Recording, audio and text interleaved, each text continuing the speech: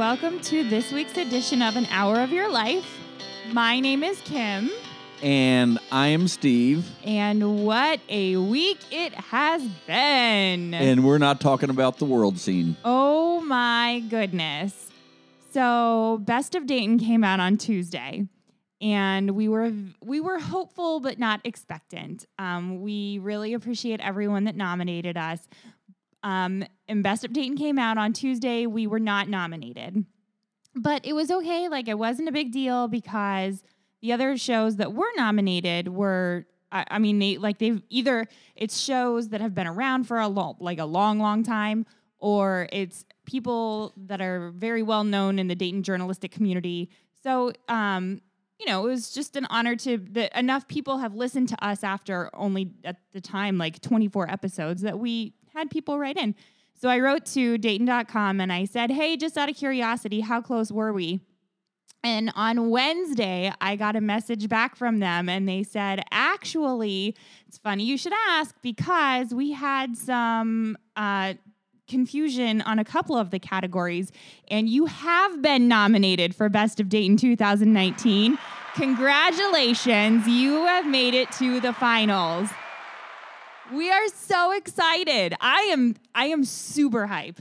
I am too. I'm excited. I was at the Boonshoft actually when I got that email and everybody kind of looked at me because I may or may not have actually squealed loudly.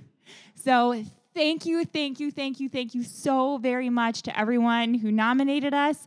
Thank you to the people that have voted so far. If you go to any of our social medias, go to Facebook, Instagram, on An Hour of Your Life, or on either one of our personal accounts. Vote. There is a link in the bio. You can vote once a day per email address. So I know some of you out there have 5-6 email addresses. You can vote once a day per email address. That's not cheating. That's voting per email address once a day. So please go vote for Hour of Your Life for Best Dayton Podcast. Again, best of luck and congratulations to all of the other podcasts that were nominated. We are thrilled to be in such... Look, we didn't even expect to make this we right really here where didn't. we're at right now. We are super honored and excited and thrilled to be in such a prestigious and elite group. That being said... Today is it's a really special episode. I'm so happy and so excited for a lot of different reasons. We had planned, because Best of Dayton was coming out this week anyway, we had planned to do an episode on Dayton this week. I grew up here. My family, I'm fourth generation Daytonian. My family has been here since the 1920s. I love Dayton with my whole heart. I'm so proud to be from here. I love the people from Dayton. You can tell Kim's excited because I don't even get to speak right now. I grew up over in Columbus. Yeah, he's not to us over there, Dayton was just that little town over there out west. We are not that little. Thank you very much. We are the 6th largest city in Ohio. We'll get to that in a minute, but I love Dayton so much. But so we had already planned to talk about Dayton, but then I realized this is our 25th episode. Do you know what that means? 25th regular episode. 25th. We're not counting the TSP episode because that was a special project. edition. Yep. Yeah, it was not an hour. It was a special thing. So this is our 25th regular episode. Do you know what that means? What's that mean, Kim? The 25th is the Diamond Jubilee. The crown. No, we are. What city are we? The Gem City. We're the Gem City. So we're covering the the crown. 25th Diamond Jubilee of the Gem City on the week that Dayton.com did their Best of Dayton, which we're nominated for. But you know what I was referring to? Perfect. The reason Dayton is called the Gem City is because it's the crown, and the gem is in the crown. Yes, we are. So that's one allegation. That's not my favorite one because supposedly we are, how Cincinnati is the Queen City, and we sit north of Cincinnati. We are the gem in the crown of the Queen City. That's essentially what I just said. Yeah, but I don't like that because who cares about Cincinnati? I mean, Cincinnati, you're wonderful. I do like Cincinnati too, but we can stand on our own merit. I like Dayton.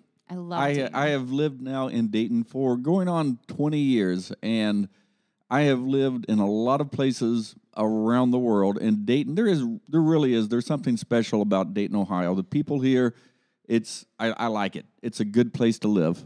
We've talked about this with the base and how we have friends that were in the Air Force that are not even from Ohio, and they got stationed at Wright Pat, and when they retired, they came back to Wright Pat because they love the Dayton area so much. So anyway, we're about ready to start talking about Dayton right now. Because we haven't been. Yeah, we haven't been. But we were planning on doing this in one episode, and when we started getting the information, there's just so much history, and there's just so much to Dayton. We're going to have to break it up into 2 episodes right now. Yeah, so the first one will be this week, next one will be next week, and we may have to talk a little fast even to get through this week. So we've arranged it kind of chronologically. And so just a little bit of background about Dayton. Like I said, it's the 6th largest city in Ohio. As of 2018 statistics, the city proper is about 140,640 people. The greater Dayton area is roughly 803,416. So we're talking roughly about the Miami Valley. Yeah. Okay. Yeah. So less than 1 million people. So we're not huge, but we're not super tiny. Dayton was surveyed and platted by a guy named Israel Ludlow in 1796, and you might recognize that name. Ludlow Street. Yes, the street was named for him. Dayton was founded on April 1st, 1796. So our birthday is April Fool's Day. Did you know that? You know what? I probably did, but thank you for pointing that out now. You're welcome. In 1796, by 12 settlers called the Thompson Party, and they traveled up from up the Great Miami in a small boat, and they landed at what is now St. Clair Street. Do you know who Dayton is named after? This kind of irritated me a little bit. It's named after Jonathan Dayton. It is named after Jonathan Dayton. He was a Revolutionary War veteran and politician. He was. Jonathan Dayton was the youngest signer of the Constitution, but this part kind of irritated me a little bit. He's never once visited Dayton. I think if somebody thought highly of me enough to name a city after me, I'd go sleep there at least one night. Yeah, maybe this should have been called Ludlow instead of Dayton. I agree. It totally should have been called Ludlow. Dayton is older than Miami, Florida. We could have taken Miami as the name. We could have. Because of the Great Miami River? If you are a descendant of Jonathan Dayton and you listen to our podcast, please come visit. We are a lovely place, and we would love to host you. In 1797, Daniel C. Cooper laid out the Mad River Road between Dayton and Cincinnati, and so that was our first major thoroughfare between the two big cities. I wonder if that's turned into Sunday Road now. It might. I mean, that would make sense. Or the river. Yeah, roughly the same route. In 1803, Ohio was admitted to the Union, and in 1805, Dayton was incorporated, and in 1841, it became chartered. So these are all boring old, the startup founding dates that nobody really... I know you guys don't really care about this, but we're going to throw them in there anyway. I remember, I gotta stop for a second. Okay. I remember in high school, we had a teacher. It wasn't history, but it was social studies. And the poor old guy at that time was probably well up into his 80s. He would fall asleep at his desk while he was lecturing us. That's awful. And he would just nod over, and pretty soon his forehead would be on his desk. And guess what we all did? Left. We got up and left. Please don't leave. It's going to get better. I promise. I promise it's going to get better. This is just the boring beginning part. So basically the whole point is that Dayton is older than Ohio. If you went to Grove City High School, you know who I'm talking about. Actually, I don't know that Dayton is older than Ohio. Not by much. I mean, it depends on what year. It was surveyed and platted in 1796, but it was incorporated in 1805, 2 years after Ohio was admitted to the Union. So, depends. Anyway, in 1827, construction on a canal between Dayton and Cincinnati began. So then not only did you have a road, you had a waterway, and trade opportunities really opened up. And that canal went from the Ohio River up to the Lake Erie. Yeah. And then Dayton really hit the big time after that canal opened up. We had quite a few canals. I'm not really going to talk about that. I don't know if you're going to talk about the canal system much. Not really. But canals were very important to Dayton. You know what? We can add that next week. Sure, we can maybe talk about that a little bit. But trade opened up. Dayton hit the big time. You guys, if you're from Dayton, I know that you know the name John Henry Patterson. If you're not from Dayton, you probably have no idea who he is, but he is a local legend. In 1884, he bought a company called the National Manufacturing Company and its cash register patent. So not everyone knows, if you're not from around here, that the cash register was actually invented in Dayton.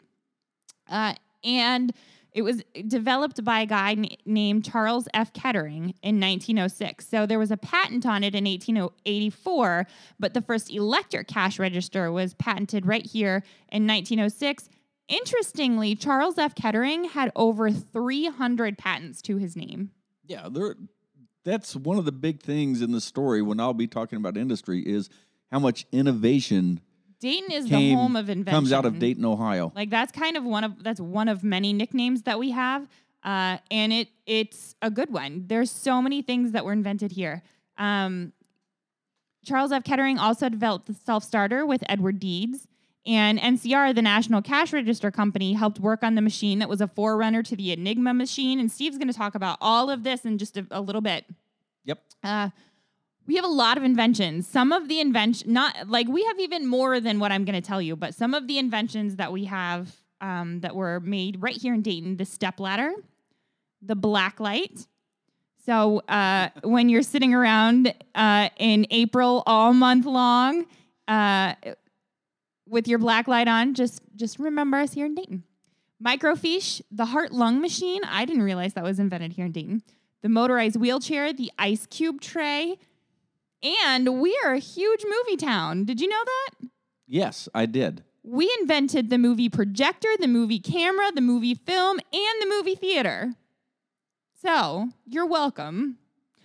We also invented space food, gas masks, the airplane, which you probably already knew. Tang? We invented Tang? Oh, you said space food. No, like the space food, like the bars. We might have invented Tang. The I don't know. astronauts used to take Tang into outer space. We probably did. Some of you may not even know what Tang is. Is it still out there? I think maybe. I've not seen it. I'll have to look. I'm the one that does the grocery shopping, and I've not seen it. I bet they have it at Dots. They have alphabets at Dots still. Because we invented the airplane, we also invented the parachute. My favorite... we did. Okay. It goes hand in hand right there. They do. My favorite Daytonian of all time, though, if you're from the area, you probably know the name Ermel Fraze. And if you know the name Ermel Fraze, you probably know it because Warped Wing made a beer for him. Okay, so let me ask you this. Growing up in Dayton and going to school in the Dayton area, did you get, like, during Ohio history, did you get, like, Dayton history? How much of this stuff did they teach you in school? Some of it, I think really it depends on where you go to school. I got some of it, but a lot of it I think is just passed down. Like it's just passed down from family. Fair enough. Like my mom grew up right down the street from Esther Price. So the Prices were like friends with my grandparents. And so I just knew, there was a family connection. And so we just heard the stories growing up and stuff. But my favorite Daytonian of all time is Ermel Fraze, Ernie, as he was known. He invented the Pop Top. And I would argue that that is the best invention to come out of Dayton. I'm kind of... How many times... I kind of like the electric starter on the car. How many times has a Pop Top... How many times has somebody been injured by a Pop Top like they have in a car or an airplane?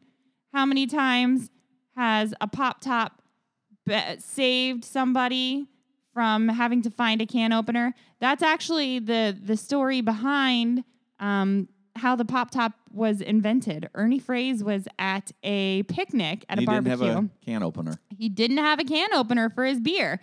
And so he had to open it. Like he finally got it open on the bumper of a car. But it was annoying and irritating. And so he went home and invented the Pop Top. And that is Dayton in a nutshell. We see a problem, we fix it. That's what we do here. All right, so I mentioned the airplane. Everybody knows the Wright brothers. That is something that we learn about. Like, it's kind of, I don't want to say it's crammed down our throats. That's a mean way of putting it. That's not accurate necessarily, but from the time you can walk, if you live in Dayton, if you grew up in Dayton, you know who the Wright brothers are. Well, that's Ohio history. We learned that where I went to school, too. Yeah. They're kind of a big deal around here. There are statues, there are monuments. They're buried here in Dayton at Woodland Cemetery. One of my favorite statues is down on Main Street. The flyover sculpture. It is the exact path, replicates the exact path that the Wrights did on their first flight. It's the exact length, and it traces the elevation and how they did that.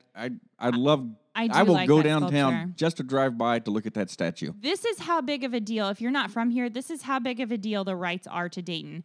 We have a performing arts center called the Schuster Center. We get like touring Broadway shows, and it's kind of a big deal. And the ceiling in the hall part of it has a bunch of twinkling lights in the top, and it is to mimic the constellations in the night sky the night that the first flight happened. Yeah, in kind of 1903. like a planetarium up there. Yeah, it's really cool to look at. So the Wrights really are even now. We have a university, we have an Air Force base named after them. Everything in Dayton, a lot of Dayton revolves around planes and the Wright brothers. So the Wrights were tinkerers, and they were always into stuff. The family was kind of a little bit odd. Their father, Milton, was a bishop, and the family had frequently moved. I'm not really sure what exactly religion Milton was affiliated with, but he was kind of like a traveling bishop, so they moved around a lot. They moved I think the Wrights were born in Dayton, and then they left and came back. So the boys got a toy helicopter back in 1848. They broke it. They put it back together. They did not get a toy helicopter. It was the same essential, it wasn't like a Black Hawk, but it was the same, because Otto Lilienthal. Did they call it a whirly-gig or something? Yeah, basically. Okay. When they got a little older, they were following Otto Lilienthal and his trials and everything. So it was basically a helicopter. It was like a little whirly-gig thing. They broke it, they put it back together, and then they became obsessed with flying. Orville was the bad one. Did you know there was a bad Wright brother? Yeah. I think we always think of them as really good. I only know this because I've read the history. Okay. Yeah. Also, we're not going to get huge into the Wright brothers. David McCullough wrote a really, really good history about them I think it's actually called The Wright Brothers. It's very good. I highly recommend that you check it out. But Orville got expelled back in grade school. He was kind of the mischievous one. And Wilbur was serious and more studious. But when he was in 1885, 86 time period, he got hit in the face with a hockey stick. He was actually really athletic. Up to that point, he planned to go to Yale, and he loved playing sports. But after he got hit, it kind of changed him. He got really mopey and withdrawn. He stayed inside a lot. Their mother had TB and was in the advanced stages, so he took care of her a lot. In 1889, Orville dropped out of school to run a print shop after he designed and built his own printing press. They had a few newspapers. They printed some works from their buddy Paul Laurence Dunbar, who was an acclaimed poet. You might have heard of him. In 1892, they opened the Dunbar Library at Wright State University. He was, I believe, Paul Laurence Dunbar was the poet laureate of the United States for a little bit. No big deal. Casual. They also they opened a bike shop in 1892, and that's where they designed the Wright Flyer, and they designed their own bike in 1896. In 1900, they started work in Kitty Hawk. Now, there's a big contention between Ohio and North Carolina. That's been settled. Because North Carolina dared to put First in Flight on their license plate. The only reason why they went down there Careful, Kim. We do have listeners from North Carolina. And I'm sure they're lovely people. But the only reason why the Wright brothers went to Kitty Hawk was because the winds were a little bit better coming off the ocean, and the sand there on the beaches was softer than Ohio dirt. But the field where they practiced was here. It was called Huffman Prairie, and it's now part of the Air Force Base. And a fun fact, George Huffman, who the prairie is named after, was also a bicycle guy. He invented Huffy bikes. Yes. Neither Wright brother ever married, but their sister Catherine did, and her descendants still live in the area. Shout out to Amanda Wright, who was just given an honorary doctorate last year from Wright State University. So moving forward, that was 1903. 10 years later, one of my I say favorite parts. It was a terrible part of Dayton history, but I think it's very interesting. Well, this is, when we get into that, a lot of good things have happened in Dayton, but there is some tragedy and there's some bad stuff we're going to talk about. And this is really we're going to talk about later about the resilience of Dayton, Ohio. This is the first one, and this is really the first time that you really see the resiliency that Dayton has really come to be known for. In 1913, we had a major flood. We have 5 major rivers in the area, and the Central Business District is within a mile of 3 of their tributaries. Now, interestingly, the Native American people that were indigenous to this area warned Israel Ludlow against building there when he first came and surveyed. But but when Ludlow was here, a lot of the region's trade was going to be up and down the Great Miami, so it kind of made sense to put the Central Business District there. So he kind of ignored the natives. But that ended up being not so great. Between March 21st and March 26th, 1913, these are the events. So March 21st was a Friday. Temperatures were around 60 degrees. Now, this is all Fahrenheit. First storm comes through on Friday. On Saturday, it was a sunny day in the beginning, and this happens a lot in springtime in Ohio. It was like 65 degrees here today. We had wintertime. The doors were open. Yeah, our temperatures are very unusual. We are prone to tornadoes. It was not necessarily super unusual weather, I guess. So Friday there was a storm. Saturday it was sunny, but then a second storm came and temperatures dropped from the 60s into the 20s. So there was a 40-degree temperature drop. Yeah, it happens here. It does. That's a little unusual. I think the biggest temperature drop I've seen over one day is maybe 25 degrees. You're forgetting. Maybe 30. We've had some Has it been 40? 50 to 60 yeah, 50 to 60 degree temperature differentials. It happens. So the ground briefly froze on the surface in the morning and then thawed by late afternoon of Sunday, when a third storm brought rain to the entire Ohio River Valley. So the soil was already saturated. All the rain became runoff. It went into the Great Miami and its tributaries. So kind of a rainy weekend, a lot of it, weird temperature differentials. Monday, 7 a.m., after a day and a night of heavy rain, and we're talking 8 to 11 inches of rain. Like, this is a lot of rain. The river reached its high stage for the year. This is in March. It reached its high stage for the year, and then it kept rising. Tuesday is the day that everything starts to just really go to hell in a handbasket. On midnight Tuesday, the police were warned that the Herman Street levee was weakening, and they started warning sirens and alarms. At 5:30 in the morning, the city engineer reported that water was at the top of the levee and was flowing at 100,000 cubic feet per second. That's fast. By 6, 30 minutes later, water had overflowed the levees and started to stream along the city streets. And by 8, levees on the south side of the downtown business district failed and flooding started downtown. Water levels and rain continued to rise throughout the day. By Wednesday, so remember, the first rains came on Friday. By Wednesday, at 1:30 in the morning, water was up to 20 feet in the downtown area. And you can still see now, if you drive downtown, you can still see marks where they've gone in and put like basically stickers Well, they're painted on. they're little monuments all Yeah, over where you can downtown where they've see marked, because how this wasn't the high- only flood, Yeah, how high the flood but it was the biggest. Also on Wednesday, later that morning, there was a gas explosion downtown near the intersection of 5th and Wilkinson, and it started a fire that destroyed most of a city block.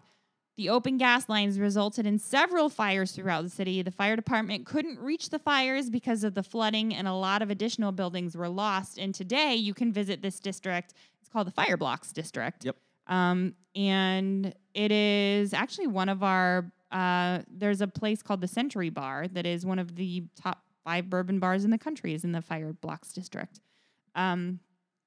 So Governor Cox tried to send in the National Guard, but they couldn't get to the city because of the high water. There was only one railway line that could get supplies in. So the hero of the city, we're going to hear about this guy a lot, James Patterson. Remember, he owned NCR at the time. He put his crews to work. They made boats. He sent out rescue teams. He welcomed the city into the NCR plant. People set up tents on the roof. He provided, it was the headquarters for the Red Cross, the National Guard. It was a morgue. He also provided staging for journalists. And in the end, 360 people died. 65,000 were displaced. 20,000 homes were destroyed. And damages were estimated at more than $100 million in 1913 money. That's $2 billion today. Yeah. In less than a week's time. Actually, really in 2 days' time, if you think about it, by the time the levees broke and everything. Also, something that maybe a lot of people don't think about is the amount of dead animals. There were 1,400 horses and about 2,000 other domestic animals that died, and there wasn't a lot of space for them to go. They were literally piled in the streets. So cleanup and rebuilding took well over a year, and it took a decade to recover economically. And probably one of the most devastating losses from the historical standpoint was the documentation of the Wright brothers' photography of the process of their plane development was lost in the floods. So we see that there's like one famous photograph of them kind of taking off at Kitty Hawk.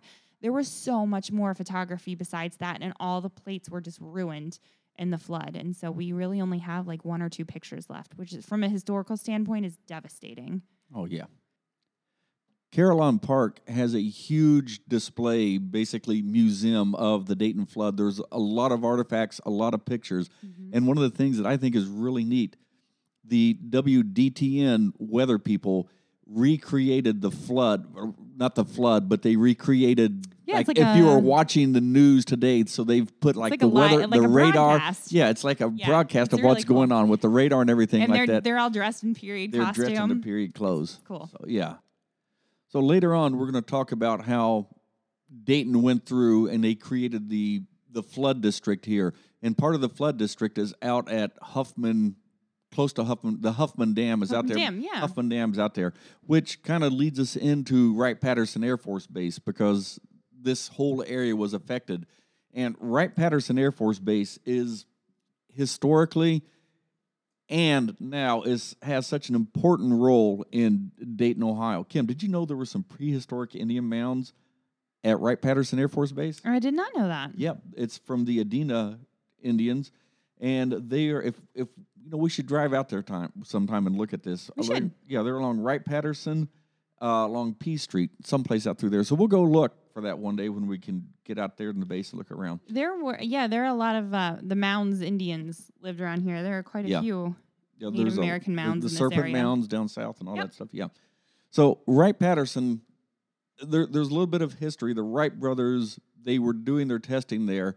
And so that's kind of set up the groundwork and the framework for Wright-Patterson Air Force Base. So World War I comes along, and the Army Air Corps needed a place for airplanes, for an Air Force base. But, of course, we didn't call it the Air Force at the time. It was the Army Air Corps. So on 22 May 1917, Wright Field was established out there. And then a little bit later, in November of 1917, another part of the base was called McCook Field was established out there. McCook was generally used as a testing field for aviation and experiments and Wright Field was used as the flying field. So if you know anything about the base right now, you know that Wright-Patterson Air Force Base is a big testing facility. So these traditions have kind of kept going on. And if you know anything else about the base too, you know there was Area A, Area B, and Area C. And it is a long, complicated process that we don't have enough time to explain. You told me that was kind of boring, wasn't it? Was that the boring part of your research, like how they named everything? Yeah, and there used to even be an Area D. Oh. But you can see how the base is separated geographically. So there was Area A, Area B, which started off as McCook Field. I found out fairly recently that there are only, I think, 2 roads that access every single part of the base. Well, yeah, what do you mean? Like you can't get, you have to like leave the base to go. You can't, there are 2 roads that connect area A, B, and C. You can get to all of the 3 areas. There's only 2 roads that cover the entire base. Otherwise, like if you want to go to area C from area A, you have to like leave the base and then go back on. There's 2 roads though. There might be some gates that are closed right now. I don't know, but I found that out fairly recently. There's only 2 roads that are. Did you need to get from one part of the base to the other or something? I did actually. I needed to get from the chapel offices to the commissary, but okay.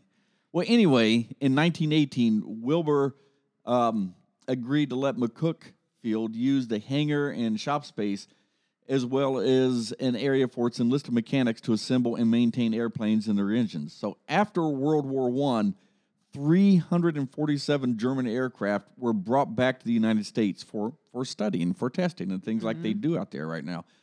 Oh, wait till we talk about the aliens. Oh, I can't wait. Hangar 18, here we come.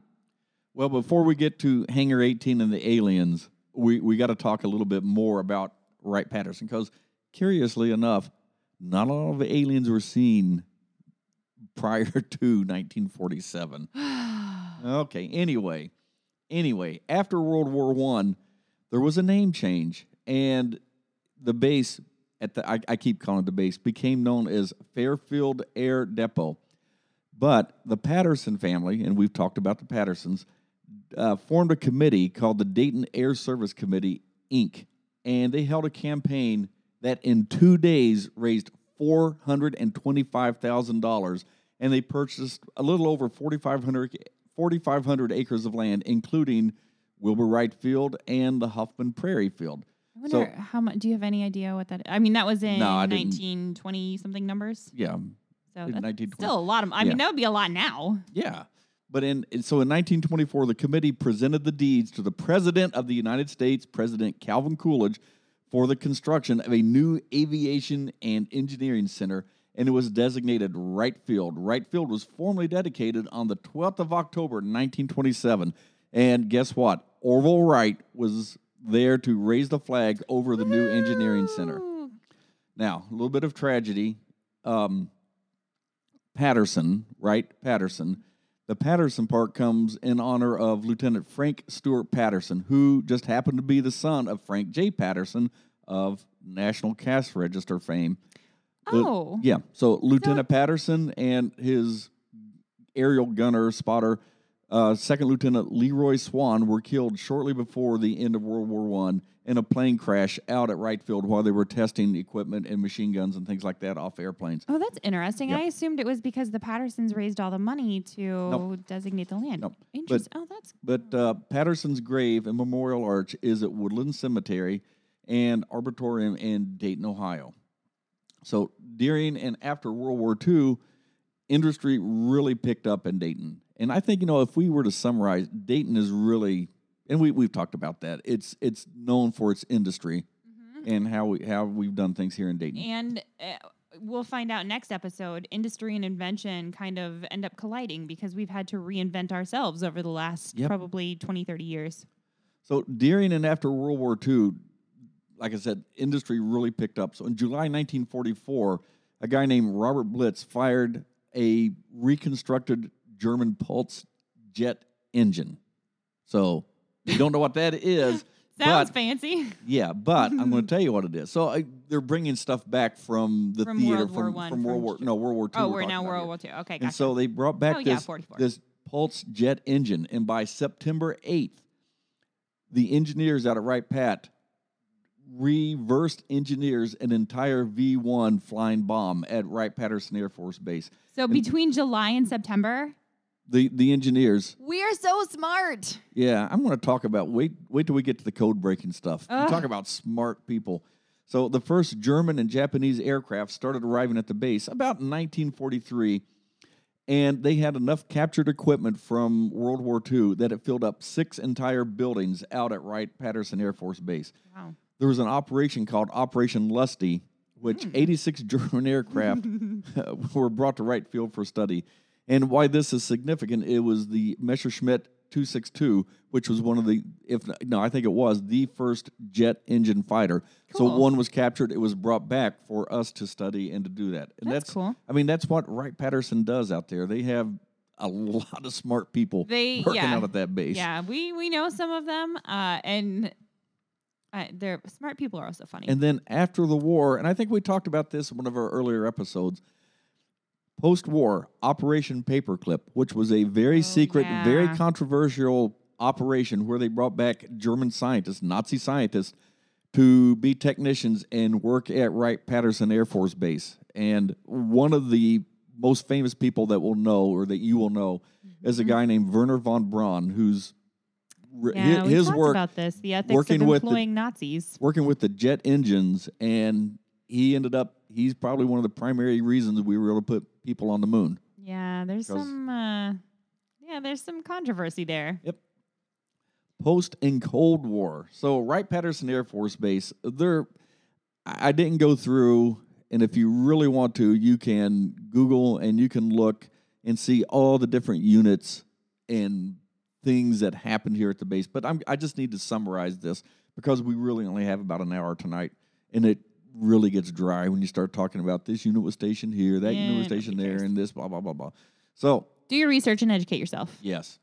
Wright-Patterson was established, as we know it, Wright-Patterson Air Force Base was established in 1948 as a merger of Patterson and Wright Field. So up until now, we didn't have the United States Air Force. We had the Army Air Corps. And so right after World War II, the Army Air Corps became the United States Air Force, and Wright-Patterson became Wright-Patterson Air Force Base.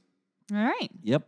So just to highlight a couple of the big things that happened out at the base during the Cold War and during this time period.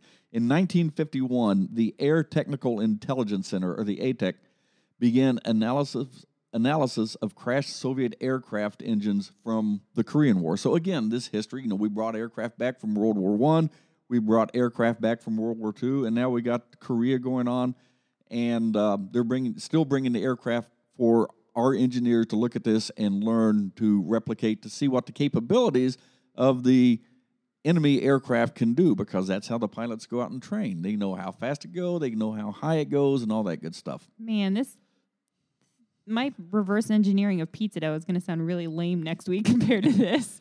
Yeah. Okay, so we talked about Area A, B, C, and D. So all the Area D structures were completely demolished in 1957. That land, now you ask where that is? Where Area D was, Kim? Oh, yeah. Where is it? Where was Area D? Where did you graduate from college? Wright State University. Oh, yes. that was Area D. I graduated from Area D. So the federal government donated that land to the state of Ohio in 1963, and Wright State University was built on that land. Raiders undefeated in football since 1963. 67. Whatever. You went. They didn't teach you anything about Wright State history. I have that on a hoodie. You even have a hoodie that says undefeated since 1967. Okay. So, some other interesting things that during the Cold War, there were actually B-52s were here at Wright-Patterson Air Force Base from June 1960 until July 1975. There was also a lot of medical testing going on here for the Mercury space program. And another famous Ohioan from the Miami Valley, test pilot Neil Armstrong and Edward White, eventually became NASA astronauts. And unfortunately for Ed White, he was one of the astronauts killed in the fire in Apollo 1. There's that old joke. What is it about your city / state that makes people want to leave the planet.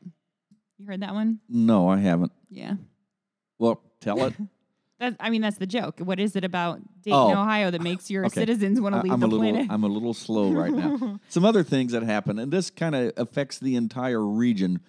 The Army Air Defense Command. So we got to remember, back during the Cold War, there were missiles aimed at us. We had missiles aimed at the Soviet Union, and there were Nike surface-to-air missiles. Kim might say Nike. I'll say Nike.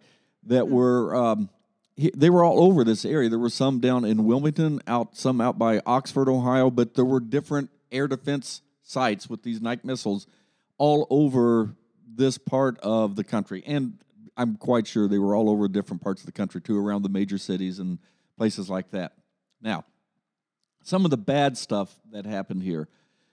39 Superfund sites were identified, and they found that part of the base was contaminated with chlorinated volatile organic compounds and benzene, basically gas, and the soils and the groundwater were contaminated out there. Later on, the EPA and the Air Force folks went out there, and they later identified 65 areas, including 13 landfills, 12 earth-filled disposal zones, 9 fuel or chemical spill sites, 6 coal storage piles, 5 fire training areas, 4 chemical burial sites, and 2 underground storage tanks. So had those things been there before? I do believe no. That was just no one paid any attention. That stuff was just out there, and I think that stuff by now has been remediated. Oh, I'm sure. I don't think there's anything. I wonder, was that there right like before it became the base? Well, or no, it just no. accumulated. Remember all the time? testing, all the engineering. Okay, so it was through that stuff. Yeah, okay. so it was identified that way. Another big famous thing that happened here in November 1995, the Dayton Peace Accords were created, or not created, they were held at Wright-Patterson Air Force Base. So if you're not familiar, the Dayton Peace Accords was the agreement for peace in Bosnia and Herzegovina. And so President Bill Clinton was here for that. And that was a big deal. I remember, where was I in 1995? I was at Fort Irwin, California, and I remember hearing about the Dayton Peace Accords here in Dayton, Ohio at that time. Yeah, there's a lovely museum. Yeah, and the Peace Accord was signed in Paris on the 14th of December, 1914. Yep. Now, we are going to talk about UFOs, because you can't talk about Wright-Patterson Air Force Base without talking about UFOs. You cannot. I think we mentioned this on our UFO episode with Jay. Yes, we did. So, Jay, I hope you're listening.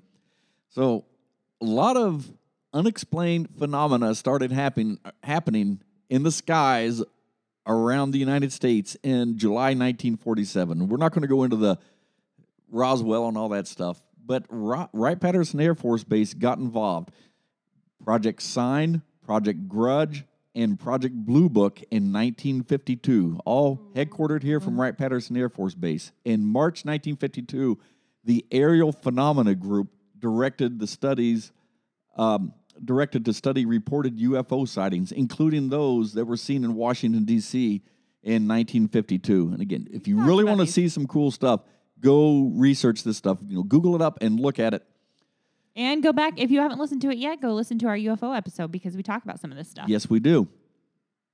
But by 1969, the Foreign Technology Division, or the FTD, had reported, or they had studied 12,618 reported sightings of unexplained stuff flying around in our skies. That's a lot of sightings. Now, of those 12,000 or so reported sightings, 701 remained unexplained when the Air Force closed its UFO investigations. That's a lot. I mean, a lot were explained, but how many of those that were explained were actually explained as extraterrestrials and they just didn't let the public know? Who knows? We'll ask Jay knows. Jay knows. Yep. In 1968, the report concluded that there seems to be no reason to attribute the unexplained sightings to an extraterrestrial source without much more convincing evidence. So the FTD sent all of its case files to the United States Air Force Historical Research Center, which then transferred them in 1976 to the National Archives in Washington, D.C., which became the permanent repository of Project Sign, Grudge, and Project Blue Book. So you can go visit the National Archives and read about this stuff and read all of these Yes, you can. unidentified. It might be online. Interesting. It might be online. But There now you here's go, here's super an sleuths. here's an interesting quote. In a 1988 interview with Senator Barry Goldwater, Senator Goldwater asked General Curtis LeMay for access to a secret UFO room at Wright-Patterson Air Force Base. Now, it is reported that LeMay got angry and said, "Not only can't you get into it, but don't you ever mention it to me again." Whoa. Yeah. So there's a secret UFO room? Yeah, maybe in Hangar 18.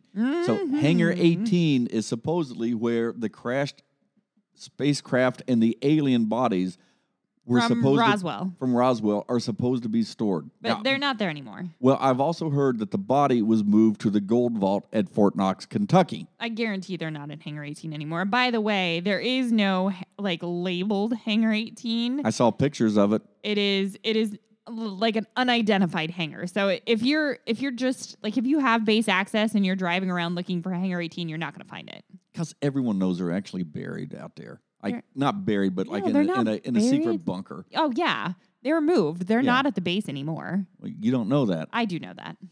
Okay.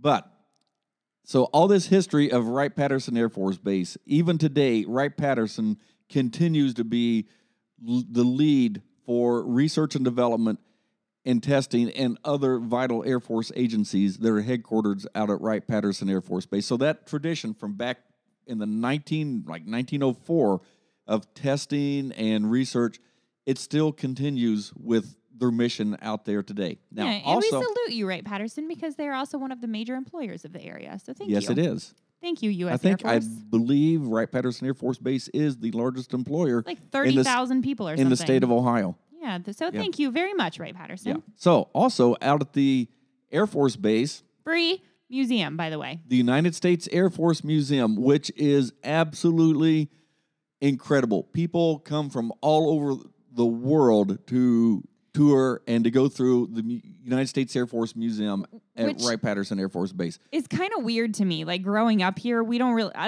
you don't really think about it if you have lived here your whole life. Like you go on field trips to it as a kid and stuff, and it's just always been there. You don't really think about this is the Air Force Museum. Like they have stealth fighters in there. They have Stumpy. They have Stumpy. Stumpy. They have Okay, the wait a minute. presidential airplanes and You stuff. want to tell them about Stumpy, or do you want me to No, tell them you about tell 'em Stumpy? about Stumpy. Okay, so Stumpy was a carrier pigeon from World War I, where they would put messages in a little capsule on their leg. on their legs. They needed to get some information out, and they had, I don't think his name was Stumpy at the time, but they had this pigeon. Well, it could have Probably been, not, because probably he not. lost his leg. So they put the message on the carrier pigeons, and this pigeon flew. What a brave hero this guy was. He flew through artillery, through the war, and there was so much artillery, Stumpy got part of his leg blown off, but Stumpy still delivered the message. Dur-dur-dur. Yep. So Stumpy, he delivered. Round of applause for Stumpy. A true American hero. Stumpy was, unfortunately, Stumpy passed, but they stuffed Stumpy. As pigeons and- are wont to do. And they stuffed Stumpy, and you can still see Stumpy at the Wright-Patterson Air Force Museum. He is excellently preserved. Yes, he is. His feathers still have all their color, and you can see Stumpy when you go out there. So let's talk about something else this absolutely amazes me. And when we talk about how smart people are, when we start talking about the code breaking that went on here at basically right now, it was at the University of Dayton grounds, ended up with it, but it was National Cash Register. So here's the story with this. In 1942, German U-boats were sinking hundreds of American ships and British ships in convoys in the Atlantic Ocean. And what this was doing, it was cutting the supply line to England, the island nation that needed the supplies to get in there, not only from the United States, but from all over the world, so they could continue their effort to fight the Nazis in Europe, on mainland Europe. So what was happening was the Germans had a code that we've all heard about, the Enigma machine. So basically what the Enigma was, It is a device about the size of a shoebox that had different rings and different rotors in it. And they could twist and turn these different rotors. And every time you would type in the letter, like if you wanted A, it would automatically rotate and you would get a secret code that this is how the German High Command. Like the ultimate cipher. At that time, it was the ultimate cipher, but we outsmarted them. A guy from Dayton, Ohio, outsmarted them. Actually, you know what? I shouldn't say that because there were also the British at Bletchley Park were also working on this. They had their own functioning machine, but here's what happened.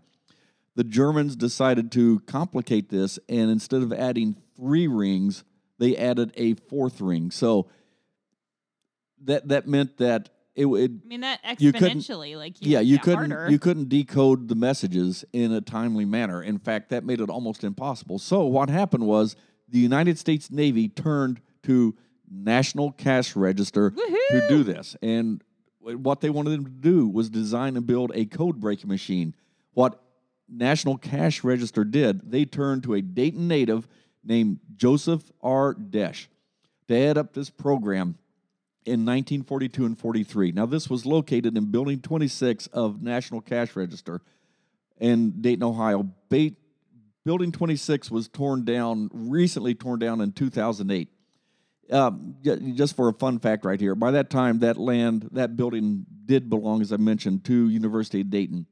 There was an attempt to place it on the National Register, but the building was just too costly to restore, and the folks who are responsible for doing the National Register, basically what they said was that the building itself did not meet the criteria. The significance of what happened in that building was what went on inside the building.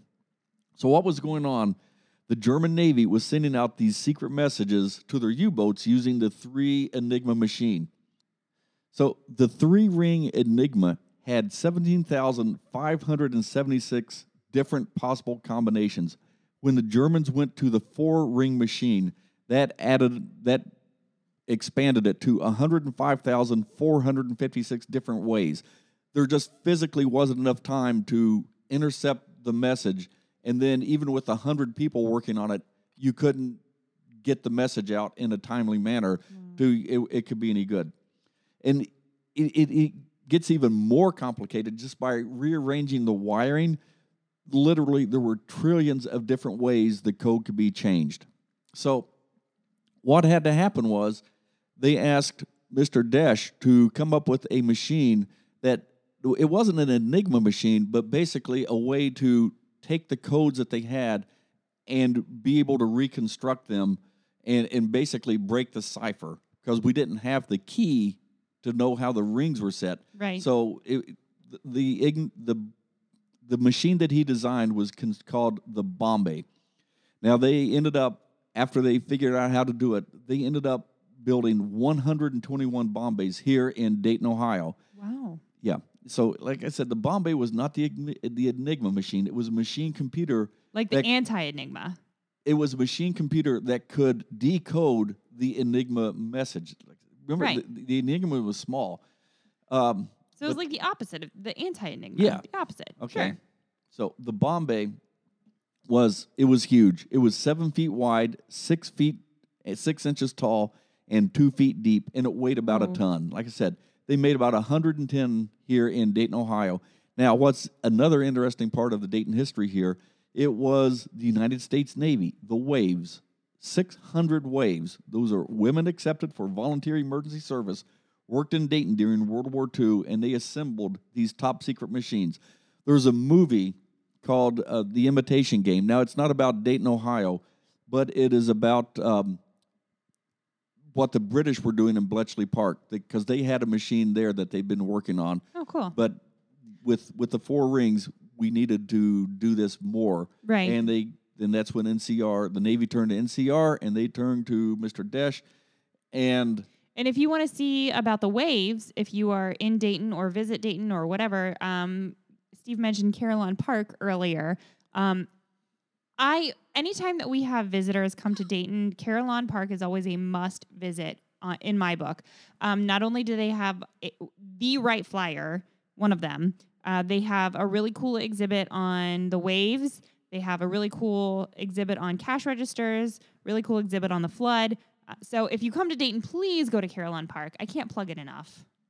Yeah, it's Dayton history right there. I'd love to go down there and just walk through just the transportation stuff. But let me get back to the Bombays here real quick. All but one of the Bombays was destroyed after the war. The last one made by NCR is now on display at the National Cryptologic Museum. You almost said cryptozoology. I almost said it. Museum at Fort Meade, Maryland. Okay, so here's what fascinates me about the Bombay. I can't even explain it. This is so fascinating. You really need to go and Google up Bombay. That's B-O-M-B-E and read about it. It is incredible. Steve was showing me some of these, like the formulas and stuff that they use to create this thing. It's like there's numbers and letters and things that aren't even English. The math will absolutely just blow your mind. And what's amazing was that the Navy needed a way to do this. They were able to, I guess they figured NCR being what it was the best place. And NCR just happened to have this guy, Joseph R. Desch, that had the genius and the ability to design and build this machine. I really can't say this enough. Google it up to believe it and look at the math and just how complicated this was.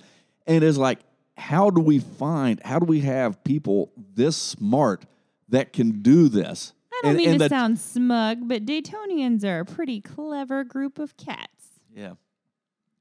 So that kind of moves us into the industry portion of what we're doing. And most of what I'm going to talk about right now comes from a guy named Sam Staley, Dr. Sam Staley. He's the Director of Urban and Land Use Policy at the Research Foundation, and he teaches urban economics at the University of Dayton. So I don't even want to try to claim that I did this. Most of the stuff we do, we research up under free sources, but if we can credit to who actually did the research. Yeah, if you're a UD student and you know Dr. Staley, tune him in. Yep. Tell him to listen. So, hi, Dr. Staley. Thanks for tuning in. So Dayton claimed more patents per capita than any other city in the United States in 1900. That just goes to show the innovation that was going on here. Dayton was home to the largest concentration of General Motors employees outside of Detroit, Michigan, or outside of Michigan. Let's talk about Fortune 500 companies, which included National Cash Register, Mead Paper Company. They were a business forms company, which was Standard Register, and Reynolds, Dayco, and Phillips Industries. This is just to name a few. So only 14 U.S. cities could claim 6 or more Fortune 500 headquarters in 2007. So let that sink in. We're pretty important. The Berry Company, is that somebody that everybody knows, or is that local? The Berry Company they were like a phone company. They made phone books, and they were headquartered here. I've met Mr. Berry. Very nice man. Just a lot. Dayton peaked as the 40th largest city in the United States in 1940. The early industrialists were more than just businessmen. We talked about John Patterson. They were visionaries, and I think this is what sets the people from Dayton apart from other people and certainly there are others, but it's just the concentration that was here in Dayton. Patterson was credited with laying the foundation of the first modern factory system. It was pioneering the basic principles that still drive much of modern advertising.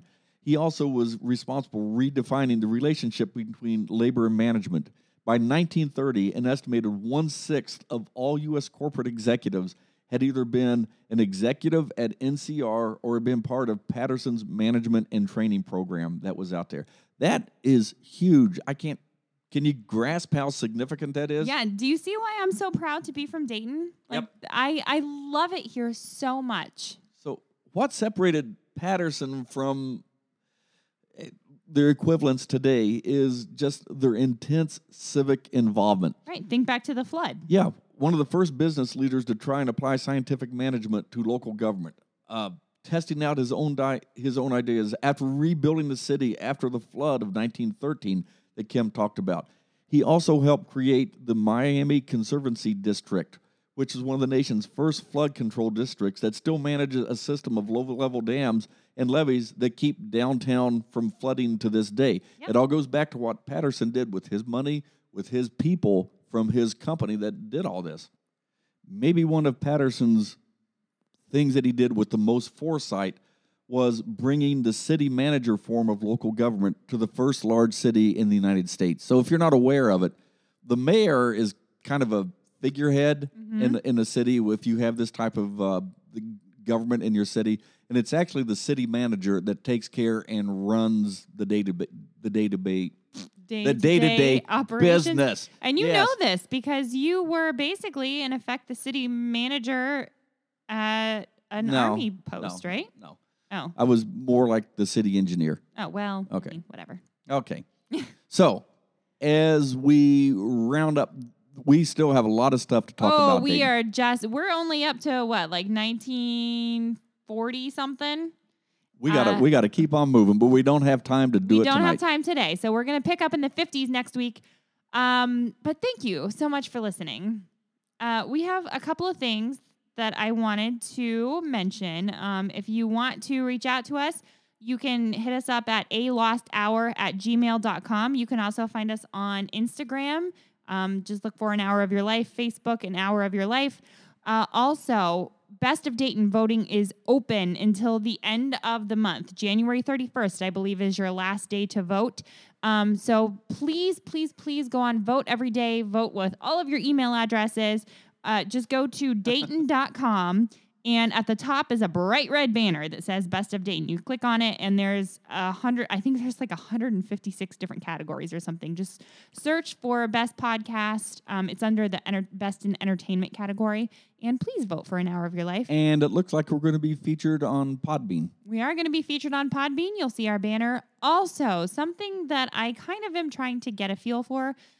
We are considering putting out some T-shirts. If that's something that you would be interested in, drop us a line and let me know. If there's no interest, we're not going to do it. But if you would like an Hour of Your Life logo T-shirt, please let me know at alosthour@gmail.com.